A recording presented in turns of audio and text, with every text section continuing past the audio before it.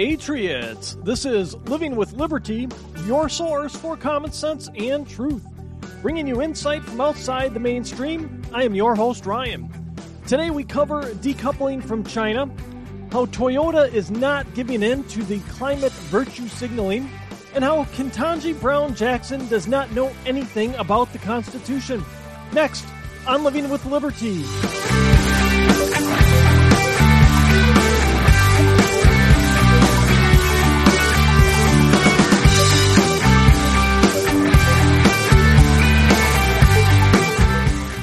We're going to have a little podcast sandwich today.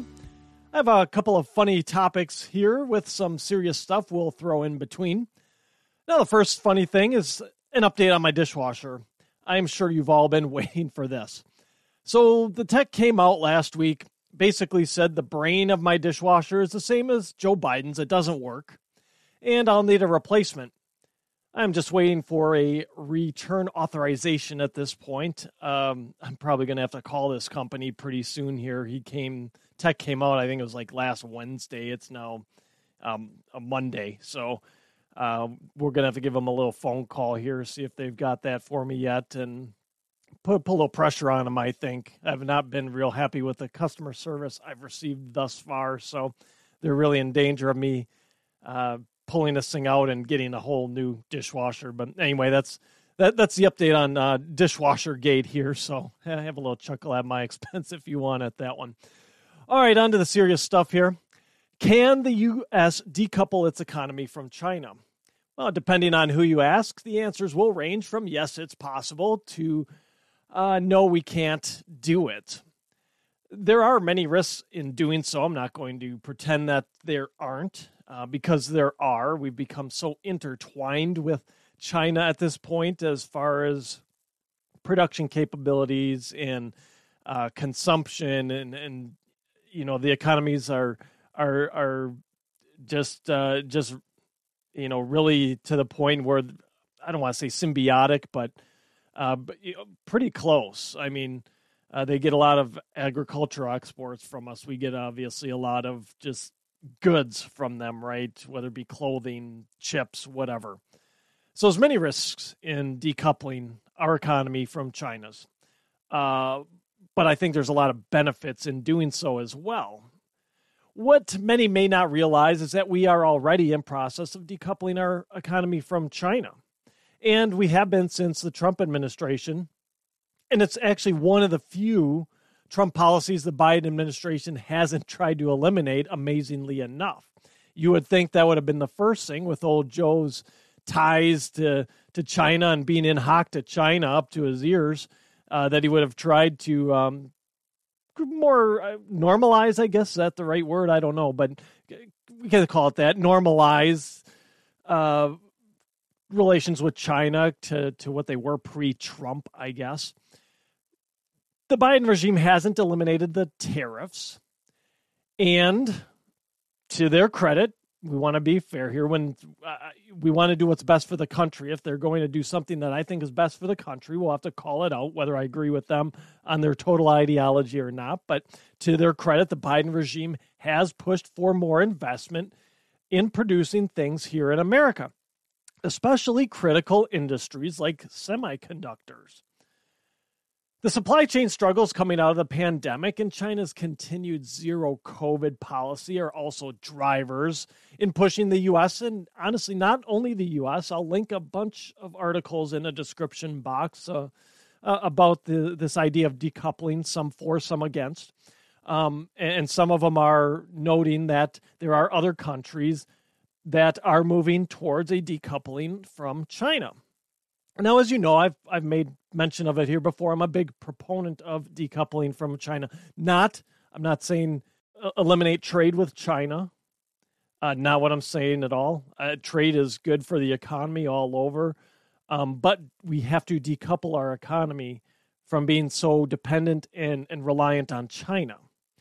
I've covered it previously in other shows that, you know, just the way we should look about pulling out of China, what we should be doing to put pressure on China to make sure that they're doing things ethically when it comes to forced labor, things like that.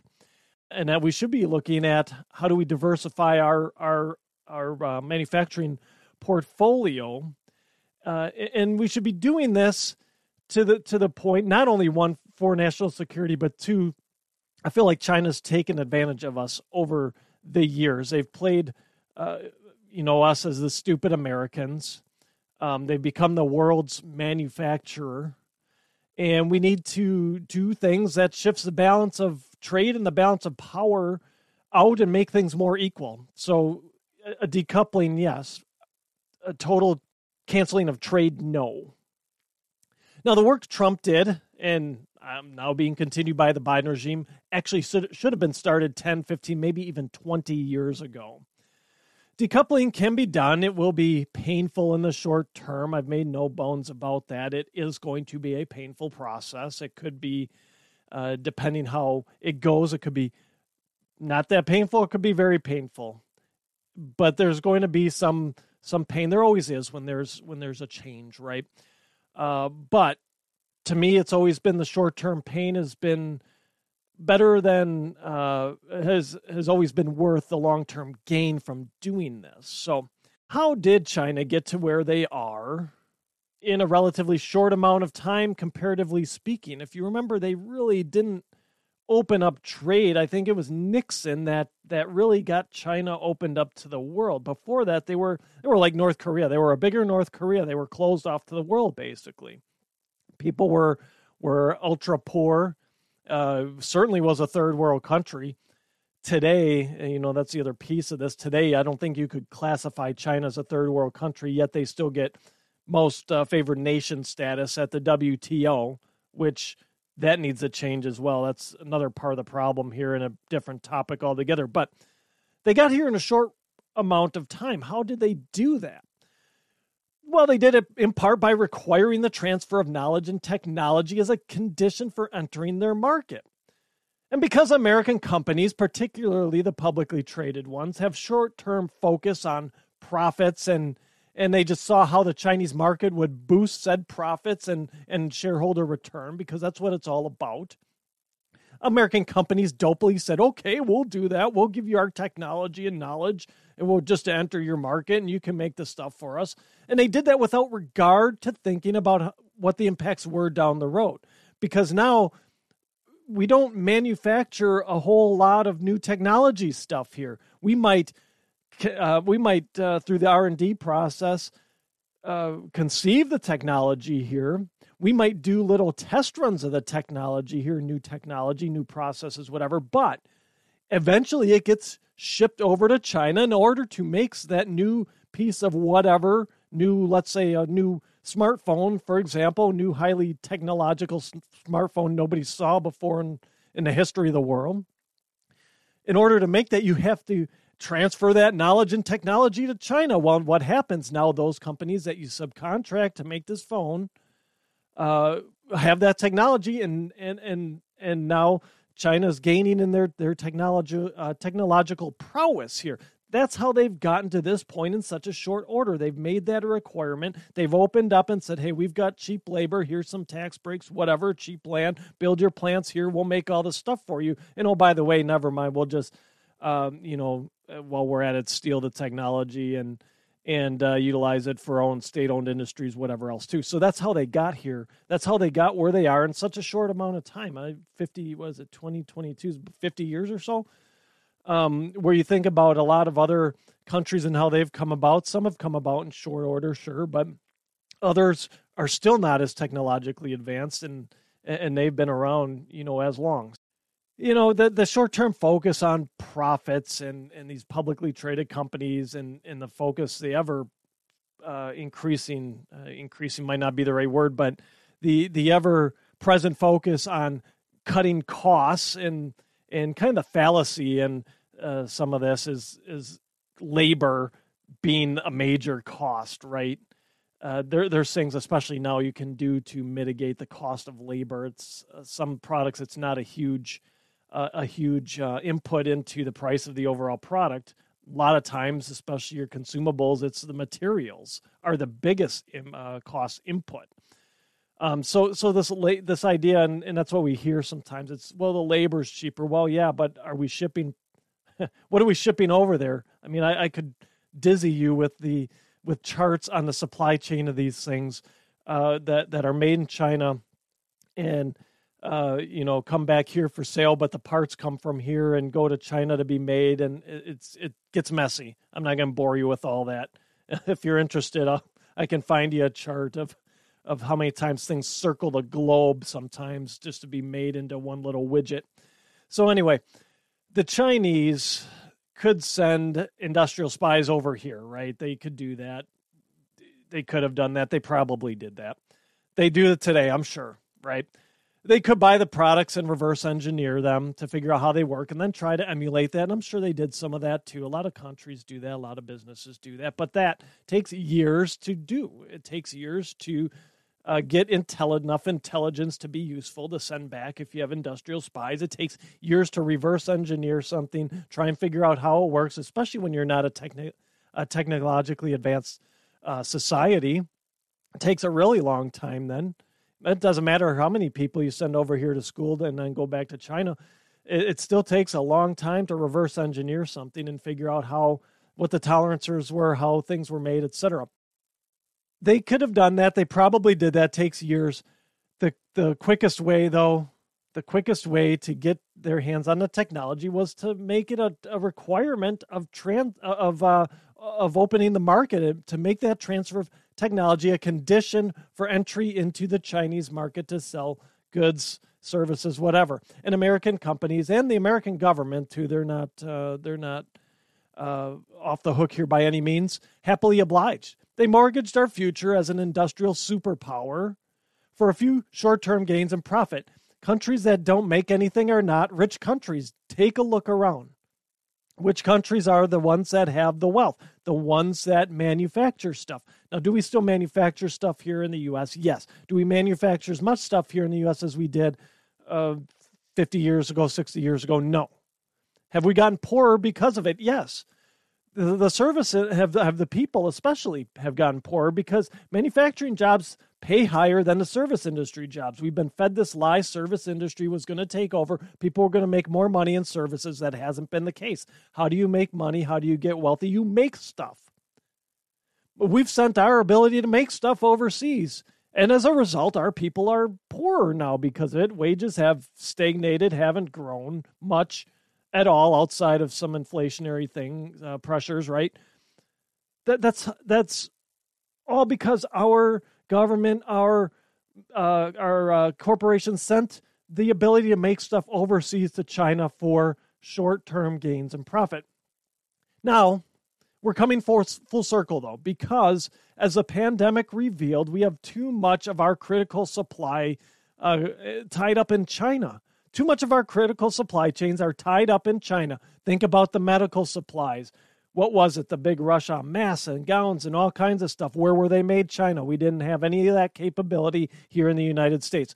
Military parts. I brought that one up a couple shows ago. How we need to get more production here, particularly of chips, because they go into critical military components. Where are they made now? China. China tomorrow, if they wanted to, could shut our military down, could shut down our capability to continue to make missiles, planes, whatever, because so many of those chips are made overseas. Now, as I mentioned before, there are many that are not on board with decoupling, and one such entity is the U.S. Chamber of Commerce. They had this to say. The U.S. Chamber of Commerce warns it will disrupt existing supply chains, exacerbate delays in production, and force companies and consumers to pay more, not least because relocating product can't happen overnight. Yeah, that is a fact if not done correctly. If we were just to say, hey, tomorrow we're done with China, we're decoupling our economies. If it's done like we pulled out of Afghanistan, then yeah, there will be major disruptions to the supply chain. There will be shortages. There will be extra costs. You'll pay more. Yes, I acknowledge that. But the Chamber of Commerce is making an assumption here that we are just going to pull the plug tomorrow. And that's what will cause issues. If you don't plan this, yeah, you're going to have issues. given what we've seen from the incompetent Biden regime, that could be a possibility. I mean, they could just say, oh, Joe might wake up tomorrow and say, I want to prove that I'm not in hock to China. Let's just pull the plug. No more operating in China for any American companies until X, Y, and Z happen. It could happen, right? And it's good tomorrow. We've seen this guy. However, because of the ramifications to the economy, I don't think that's a likely scenario, even with Dementia Joe in the White House. This would be something that is well planned, with businesses taking the lead on it, as they have already. And it would happen and have to happen over many years. These things it doesn't materialize overnight. The Chamber of Commerce's statement there doesn't hold any weight at all if you decouple from China. If you do it right, there'll still be some pain, sure, because nothing goes perfectly, but it won't be the doomsday scenario they were kind of outlining there. And I think too, this idea of decoupling is likely to be something that is further incentivized in order to make it attractive for businesses to nearshore or reshore operations. So we have the free trade agreement among Canada, United States, and Mexico. So there'll be some incentives to bring production back to the United States. I think we saw that under Trump when he had that holiday on repatriating profits, the tax holiday, right? You could see Canada and Mexico. Hey, your market's really like the United States, Canada, Mexico, North America. Why don't you relocate your plant here? We've got X, Y, and Z incentive for you. So I think you see that. You start to see these supply chains get closer to the market, which is the most efficient place and probably the most cost-effective place to have production is near the market for the most part. There's some things where it makes sense, little plastic widgets or whatever that don't cost much, don't weigh much, don't cost much to ship because they don't weigh much, don't take up a lot of space, whatever. So you're going to see it incentivized. The cost of labor has been going up in China for years as the country has gotten wealthier. The people have demanded more in terms of wages, right? The living standard has gone up. So what does that mean? That means the cost of labor has gone up, and that's been the biggest excuse for why companies say we have to produce in China. It's the labor. The labor cost is different. Well, it's probably on par with what you see in Mexico now. Canada and the United States, yeah, the labor costs here are a little more expensive still. They're going to be. We're more advanced economies. But Mexico's on par with China at this point. And the other thing here, I look as right now, as labor costs go up in China, it's the difference in labor. The difference in labor costs is not enough to offset the cost of shipping from China at this point. Nor is it worth the extra stock that companies hold to account for the long lead time on shipments from Asia, from China. It's to give you an idea, I worked in the industry where we got a lot of componentry from China. You are trying to forecast 90 days out what you need because the lead time was 3 months. It took 3 months from order to the shipment of parts at my door so I could assemble them into a widget. You have to hold extra safety stock and hold extra inventory to account for that. That costs money. Inventory is money. You can either spend your money on R&D investments in your people, or you can spend it on extra inventory because you got a supply chain that is 90 days out. Those are the choices businesses make. And now the labor costs are not offsetting that difference. It's not offsetting it. It's not making it worth holding that extra inventory anymore. So to me, the pay more excuse from the Department Chamber of Commerce here, it doesn't hold any weight for me either because we have massive inflation issues now. We're already paying more. We're already being disrupted. Our supply chains are still to this day being disrupted by China's policy to shut down based on the first hint of a sniffle out of somebody. They're still shutting down cities today because someone gets a sniffle for COVID. We already have higher costs. The costs have been going up. We already have the inflation. We have the disruption in supply. So the U.S. Chamber of Commerce's argument here of against decoupling is garbage. It's trash. It doesn't hold any weight. These things are already happening. There's a process that companies would follow to kind of outline this. There's a process that would be followed to move production, to to mitigate any risk or a lot of the risk in supply disruptions. It would look something like this. First, and obviously, they'd have to build a new plant. Well, you could take over an old plant if one worked and abandon one, but more than likely you build a new one because old plants and new plants, there's a lot of differences in their design and setup. So you build a new plant. So while this new plant's being built, that company would be working on increasing their inventory to account for a transition. So they're buffering their inventories to make sure that there's no disruption or minimal disruption. It's a forecast. They're doing it on a forecast. You're not going to get it perfect, but there's a plan in place to account for, hey, we're going to have this new plant up and running, so we got to have more inventory just to be on the safe side. Now, after the new plant's finished, they would run it in tandem with the current production facility over in China, let's say, to ensure that the new plant is producing the same quality product in the same quantities before finally cutting over to the new plant here stateside full time. So you have that secondary check. Is the new plant running? Is it operating as it should? There's a ramp up time. Plants just don't come up and start producing the same amount immediately. There's a learning curve and everything else, and working bugs out of the equipment that takes a plant a little while to ramp up to make sure, or to make product at the levels needed, really at the levels expected. Now, if done right, not perfectly, mind you, but right, there would be minimal disruption to the supply chain, and you would see probably minimal supply shortages. I wouldn't say there would be none. Nothing's ever perfect, right? But you wouldn't see it like the Chamber of Commerce wants you to believe. Oh, there'd be supply chain disruption and shortages and costs would go up. No, if this is done right, the analysis is done right, that stuff is a risk, yes, but it's a low risk in my opinion. Now, the other piece here to making this work is getting other countries on board, because some of this is designed to put pressure on China. So you got to put get these other companies on board to say, hey, you can move up your timelines, or start, encouraging your companies to kind of reshore their production. Let's get it out of China. Let's diversify our supply chains, etc. So you got to get their companies to move production out of China or shift their buying habits to countries that are actually not in China's sphere of influence at all.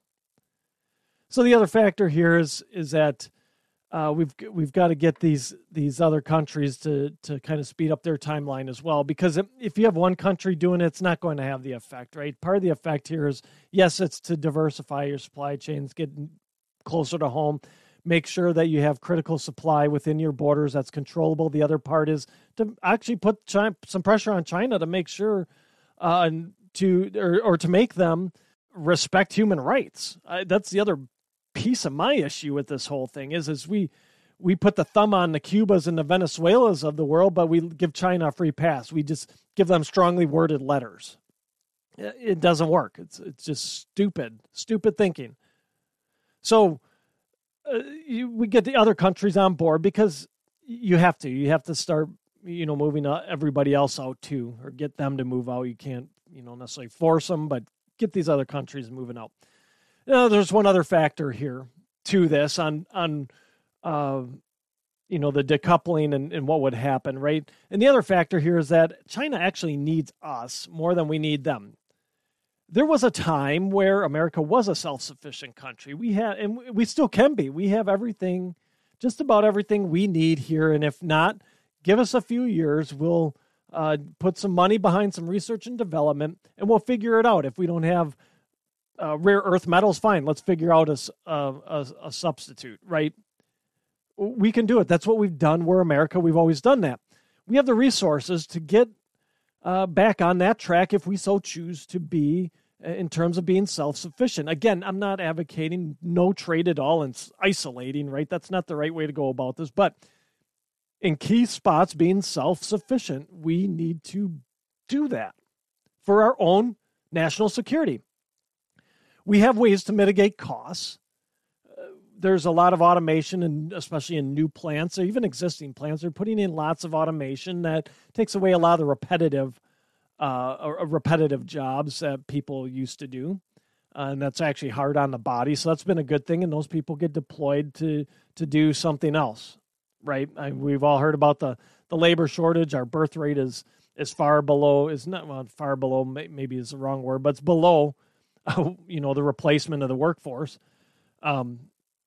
So, we have ways to mitigate costs and we have ways to train people that they're more technical to work on the automation. So we have those ways to do that, to make it palatable here from a labor standpoint, to make product. And then China knows without access to our market, they will fall behind economically again. There won't be that transfer of knowledge, of technology anymore. They'll have to reverse engineer things. They'll have to send industrial spies, and they'll be back to taking the long road on trying to keep up with the United States economically. Now, I'll link an article in the description box about how China essentially cannot build the same self-sufficiency, say that 5 times fast, that America once had. In short, it boils down to government incompetence. Well, we've seen that from our government getting involved in business, but China's has been just as bad, if not worse. China, the CCP, has invested huge amounts of money for years into the pursuit of self-sufficiency. And those investments have not paid off. Now, I believe it's one of the reasons the Chinese are branching out and buying influence through investments in the rest of the world. There was a Belt and Road Initiative. They're buying influence in other countries. They're giving other countries loans for infrastructure that puts those countries in debt to China and having to bend to the will of China. So they're going about this other ways because they don't have a path to self-sufficiency.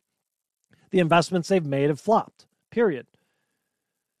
Decoupling from China can happen. It already is. It won't be easy, and yes, it could be painful. I'm not running away from that. I'm not saying it's not going to be, but for us to be a secure nation, for us to enjoy, America as we knew it, I think someday we get back there. The tides have been turning, but we need to be a secure country. We need to have control over our supply chains for critical parts, for critical infrastructure, in order to be a secure nation overall. In order for that to happen, we need to decouple from China, period. It's an achievable goal. We just have to have the desire to continue what's already started. We have to have the desire to continue doing that. Subscriptions are one of the big ways podcasts get discovered. So if you could, please do me a favor. Whatever platform you are listening on, or if you're viewing, Rumble, YouTube, if you're viewing on one of those, please hit the subscribe button. It will help get the word out to you by giving you an alert whenever a new Living with Liberty is published, and the subscriptions help us get into the recommendations so others can find the show.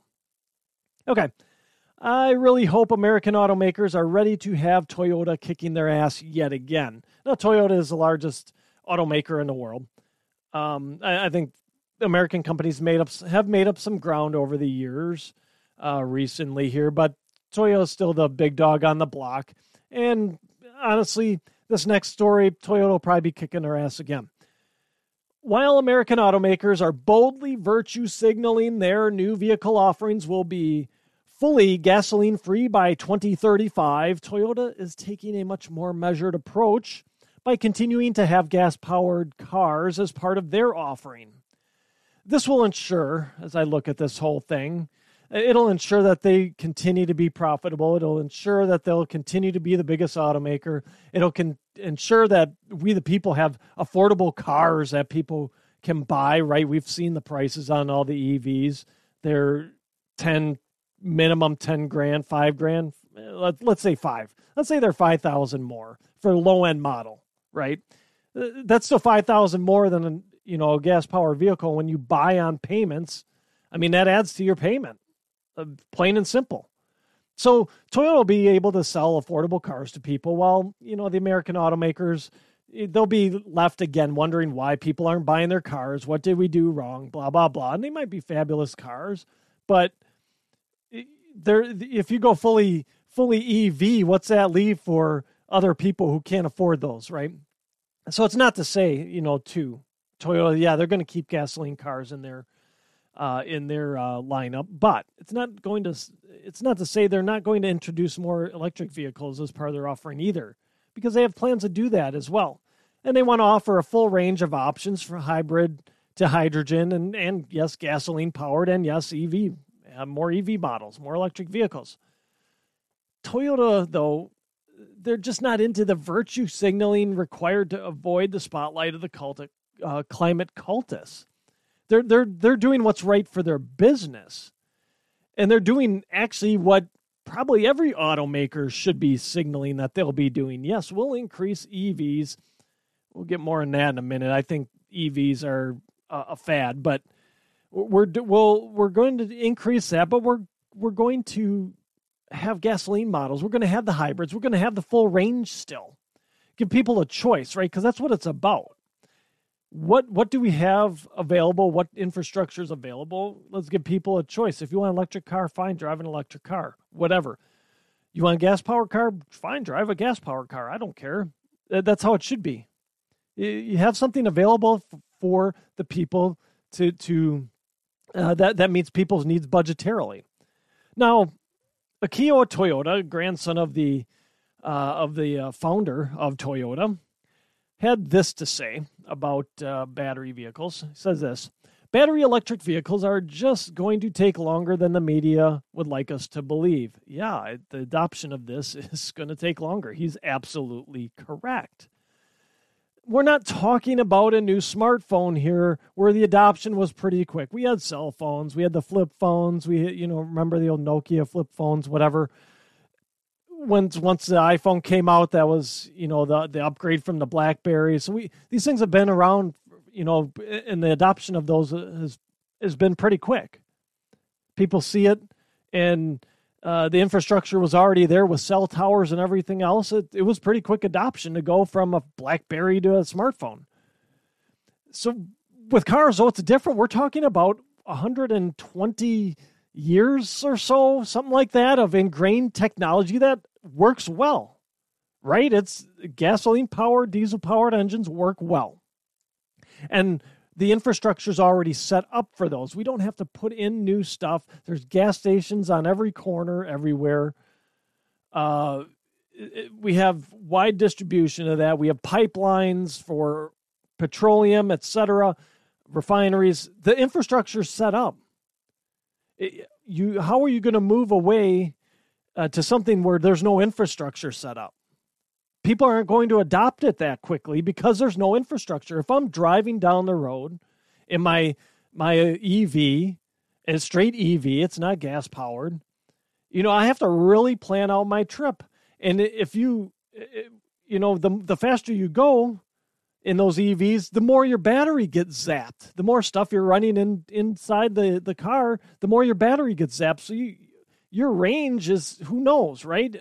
It may say when you get in, 200-300 miles, but depending how fast you go, it might be less than that. So I think it's foolish to say, especially on the American automakers' parts, to say we're just going to be totally, gas-free vehicles in our offering by 2035. It's foolish. We're at October 2022 here. It's going to take longer than 13 years to get enough infrastructure in place to accommodate a mass influx of electric vehicles. It just is. We should have started 10 years ago on this. I've said this before. I'll say it again. I'll probably say it even again after today, but I think electric vehicles are the laser discs of our time. Remember the laser disc? It was basically a vinyl record-sized DVD. It died out pretty quick as people realized you could put a movie on something the size of a CD. We already had CDs. We just had to figure out how to put movies on them, and we did that, and you get DVDs. Boom. What happens? So the giant laser disc's gone. I think battery vehicles are in the same boat with that. Battery vehicles are useless. It might be a little strong, but they're not as good in the cold. It's proven that cold temperature saps battery life, as anybody that lives in a northern climate can tell you, that you always know what kind of battery you have on that first cold day of winter when you go and try and start your car. It doesn't matter if it's a lithium battery, a lead acid battery in a car. Cold destroys batteries. It saps the energy from them. And then you have batteries losing the ability to hold a charge the older they get. You think about your cell phone and how it gets older. And when it gets older, you pretty much have to keep it plugged in to keep it operating. So if you couple battery wear with the cold and, the battery vehicle owners in the northern climates, they'll see severely restricted ranges on their vehicles the older it gets. And they'll have to basically keep it plugged in when it's not in use. So you unplug it when you leave your garage, you drive to work, plug it in at work. Oh, well, there's only like 3 plugs at work because we don't have the infrastructure or the grid structure, electricity grid structure to plug in a bunch of vehicles. So we can only have like 3 of them here. Well, you might be SOL that day. Work from home, I guess. You have to have some sort of sign up on who gets the charging station that day at work, I guess. And then there's the battery packs. And those battery packs are expensive. They cost anywhere from $7,500, $10,000, maybe more. We don't have enough electricity in some areas today, looking at you, California, to keep people's lights on, let alone charge a bunch of cars. It's not a sustainable technology, in my opinion. And that's the buzzword du jour, right? Sustainability. So, and that's the whole point, right? We just hear, sustainable, green is sustainable, blah, blah, blah. Well, you know what? Toyota's not buying into the whole green hype. They're not buying into the virtue signaling. And to prove this, Toyota was a pioneer in the hybrid technology. The Prius was the first gas-electric hybrid car out there, right? But that's not good enough for the climate cultists anymore to have been a pioneer of the hybrid technology. Now, listen to this quote from Catherine Garcia. She's the director of the Sierra Club's Clean Transportation for All campaign. Doesn't that sound wonderful? Anyway, here's her quote. The fact is, a hybrid today is not green technology. The Prius hybrid runs on a pollution-emitting combustion engine found in any gas-powered car. Catherine, EVs aren't green technology either. I can't deal with the stupidity of this anymore. No matter what, just because there's not emissions coming out of the tailpipe doesn't mean there weren't tons and tons of carbon emissions coming out of the supply chain to get you that Tesla or EV. How can these people be this stupid still? Lithium, let's look at this. Lithium is strip mined from the earth using heavy machinery that's burning diesel or bunker fuel. And bunker fuel is like the scummy fuel that's left over in the refining process. A lot of it gets burned in the ocean, the cargo ships you see in the ports. So that's a really dirty fuel. The parts for these cars, they're made in countries where coal is a primary source of power, China, India, etc., Southeast Asia. EVs are charged on our electrical grid where coal and natural gas-fired power plants are a large source of the power. I'm guessing she forgot the mission statement of the Sierra Club. So I'll remind her here. It says this: to explore, enjoy, and protect the wild places of the earth, to practice and promote the responsible use of the earth's ecosystems and resources, to educate and enlist humanity to protect and restore the quality of the natural and human environment, and to use all lawful means to carry out these objectives. Now, some of these I think they sound a bit contradictory to me. I agree, you have to have responsible use of the Earth's resources and ecosystems. And I'm all for that. Don't get me wrong. Nobody wants to live in a crappy, toxic sludge-ridden place. We have one Earth. I'm all for, let's do what's right by it. Let's protect it. But you have to have the balance, right? There has to be balance, and you have to do it as kind of with the least impact to the environment as possible. And you have to balance that out. And as things get better, technology gets better, that happens. But you have Catherine Garcia here who's kind of talking about the EVs and how hybrids aren't green and EVs are, and not even giving a thought onto how that EV gets to her garage and how that all fits in context with the mission statement of the Sierra Club.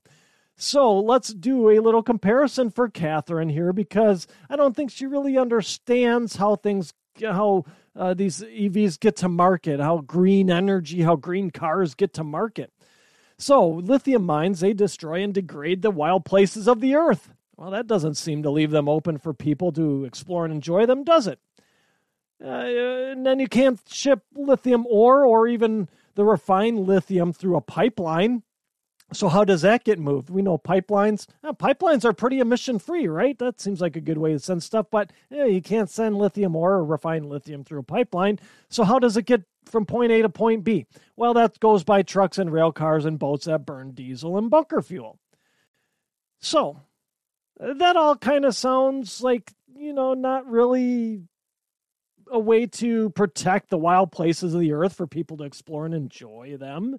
It doesn't really sound like restoring the quality of the natural and human environment, does it? We're strip mining. Now, coal mines, yes, okay. I'll give you that one. But let's contrast that, because we're talking about oil here. We're talking about cars. We're not talking about coal-fired power plants here. We don't run our cars on coal, so they run on refined oil. So let's contrast that. What can we tell Catherine Garcia here about oil? So let's look at the impact oil has on the environment. So a well is drilled. When that well's drilled, it disturbs very little of the surroundings, especially when it's set up and kind of pumping oil, the natural gas, to the surface. You see the oil derricks, you see the the pumps out in the fields, especially when you go places like Texas, I think Oklahoma, places like that. You see those things cranking out there. They're part of the surroundings. They're pretty low profile, and when you compare them to wind turbine, so they don't really disturb the surroundings that much. They're not killing birds or anything like that. Crude oil can be sent by pipeline, which, pipelines are emission-free. Let's throw that one out there again, directly to the refineries. So I can pump oil from point A and I can send it through a pipeline to point B with zero emissions. Pipelines, we can bury those under the ground, so those aren't degrading the environment either. Now, to be fair, because we're fair here, oil spills can be catastrophic to the environment. We have to acknowledge that that's a risk of pumping oil and moving oil by pipeline and whatever else, tank, truck, boat, whatever. It's a risk, but that's a rare occurrence. We don't hear of oil spills every day. We don't hear of pipelines spurting oil all over the place every day. We know how to clean them up. Not that we want to clean them up, but we know how to clean them up and at least restore the environment, right? Are there impacts longer term? Yes. After cleanup, yes. Not going to run from that either. But it's a rare occurrence. It's rare, happens few and far between, and things spring back up after an oil spill. And the other thing we have to acknowledge is, that oil is moved by tank, truck, and train. So diesel burning entities here. But the fact that oil can be moved and is moved by pipeline, and a lot of it's moved by pipeline, cuts back on those precious carbon emissions that we are told will cause us all to be frogs in the boiling pot. Now, the reality of the green movement is that emissions are just being shifted from one place in the chain to another. That's it. You're causing more. Quite honestly, you're causing more by having to produce all these other components for an electric vehicle than if you would just, pump the oil and send it through the pipeline and refine it and figure out how to do it better and how to make cars emit less, whatever you want to do, right? The technology's there. It's evolving all the time. The climate alarmists, so they don't think about that. They don't think about the whole causality of things. They only think about what's in front of their face today, what's the current thing of the day, and never how things came to be. How did that current thing come to be? They never think about the cause of that. They don't think about the cause of what it took to put the battery-powered vehicle in their garage. They don't think about that. So I look at it like this. Toyota's doing this right. They're doing it right by sticking to their guns and not buying into the virtue signaling, saying, we're going to have all electric vehicles by 2035. They're not doing that.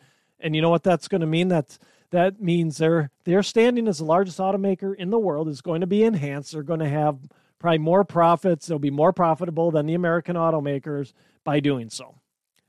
If you are listening to the audio-only show and your platform allows for reviews, please give us a 5-star review. It helps others find the show.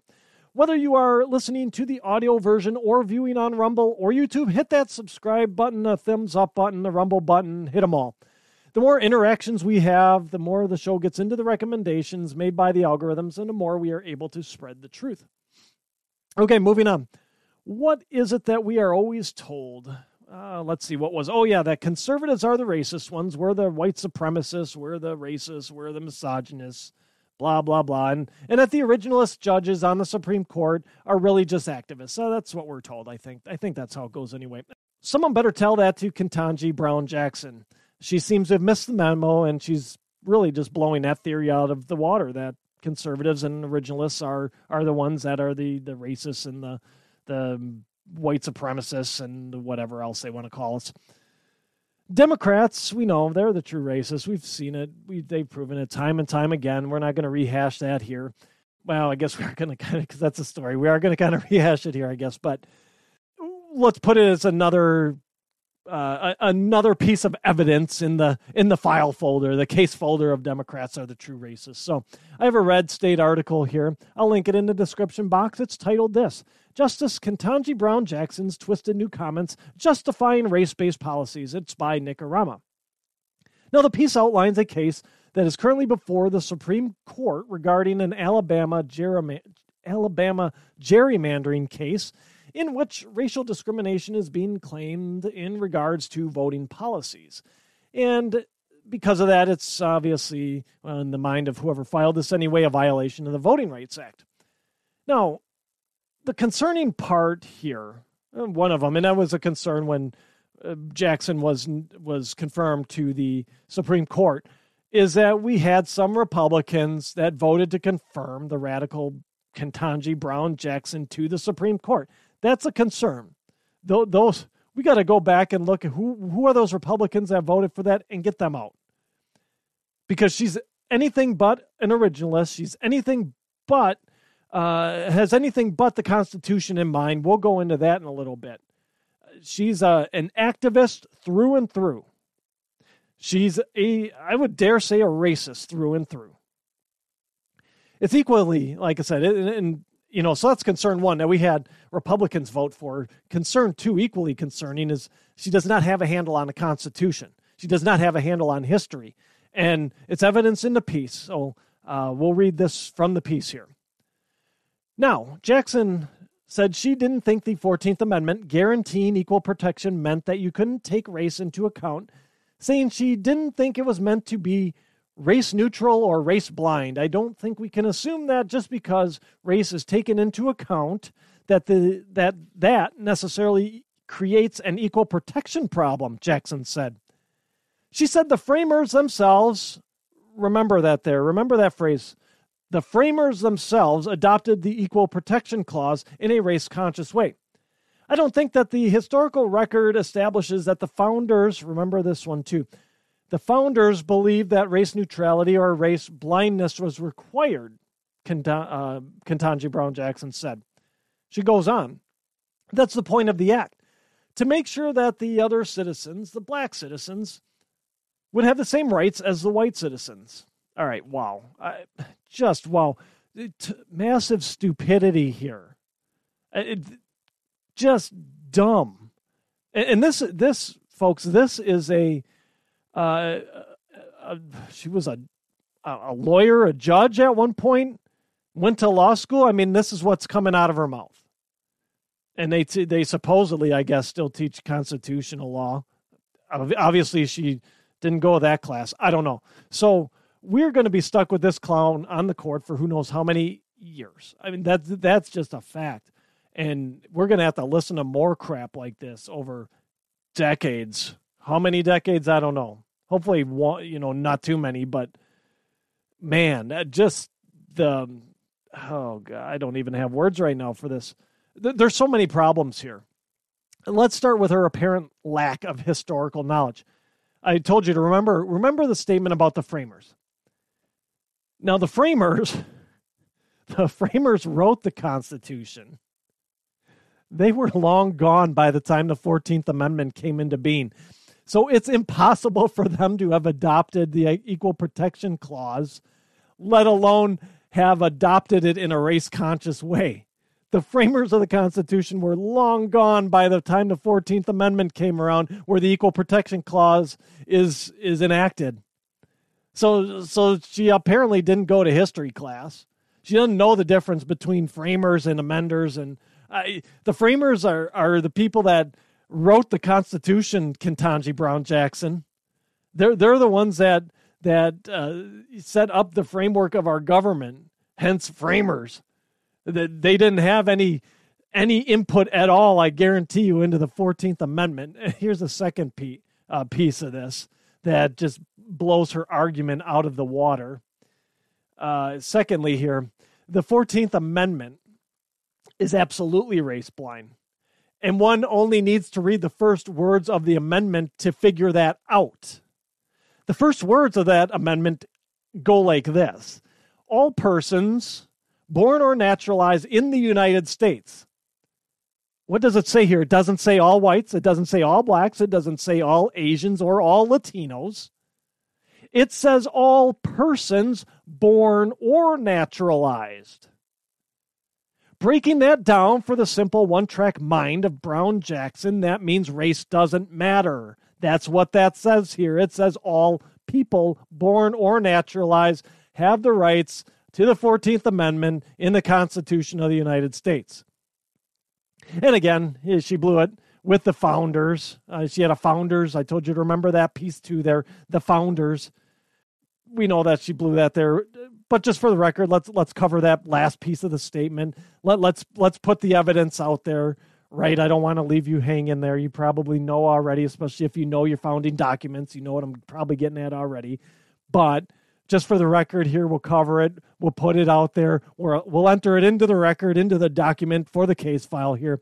The founders did believe in race neutrality and blindness. This from the Declaration of Independence, which it seems Ms. Jackson has never read. We hold these truths to be self-evident that all men are created equal. Jefferson did not say only whites were equal, didn't say only blacks or Latinos. No, it was all men. That includes women. Don't write in and say, you just said men are equal. What about women? No, it's all men are created equal, as in humans, people. Yeah, because I know we'll probably get some of that blowback too.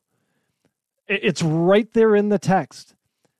She just needs to go look at it. She needs to, I don't know, take a reading comprehension class. I don't know. It's right there in the founding documents, plain English, that the 14th Amendment has nothing to do. It's not, there's no question of race in there. It's not saying one has this right and one doesn't. It's saying all people are guaranteed this, everybody. And it's Declaration of Independence, all men are created equal. Right there in the text, she needs to go back and look at it. All right, so let's complete our sandwich today. Nobody F's with a Biden. No, really, listen to old Joe himself. He'll tell you. Thanks for everything. Thanks for coming down. We appreciate it. I picked the food. No one. Yeah, goddamn. I hate to break it to you, Joe. Everyone F's with a Biden. It doesn't matter. It's, we've seen plenty of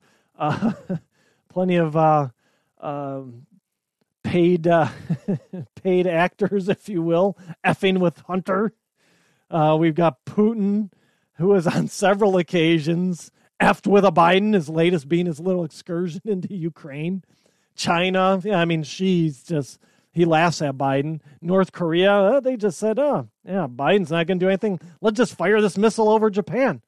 And then we got the latest one. We've got OPEC, the oil cartel, who Biden went to beggar hat in hand to ask them to pump more oil, said, you know what, actually, we think we're going to cut production. Yeah, that seems like a good idea. We're going to cut our production. And then, you know what, we're just going to double that cut. Let's double the cut in our production. That's, we're going to do that. The world is literally flipping the double bird at Biden at every turn. Everybody F's with a Biden. This guy is just hilarious sometimes. Everyone F's with a Biden because they know he won't do anything. Okay, before I go today, I want to tell you about something I'm excited about. I will be doing a regular spot on Rucksack Radio with Tom on Tuesdays. Tom and I are dubbing it Laughs and Liberty. We'll be giving our take on world events and intertwining our humor into those takes. I think him and I have very similar kind of sarcastic takes on things, sarcastic senses of humor.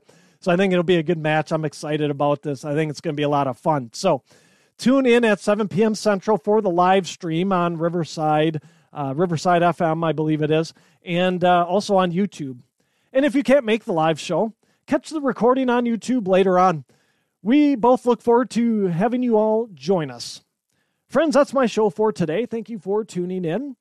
Please check out my website, livingwithlibertypodcast.com. There you'll find my links to my past shows, my original articles, as well as other resources to help arm you with knowledge in fighting off the prevailing narratives of the day. While on my website, shop my store, Living with Liberty Outfitters. Lastly, I'd be so grateful if you shared, subscribed, and left a positive review of the show, should your listening platform allow. Subscribing helps us move up the charts and helps more people find the truth.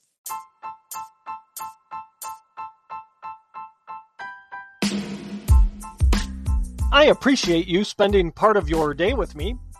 Please help us spread the truth by sharing my show and website with friends and family, as well as on your social media accounts. My website is livingwithlibertypodcast.com.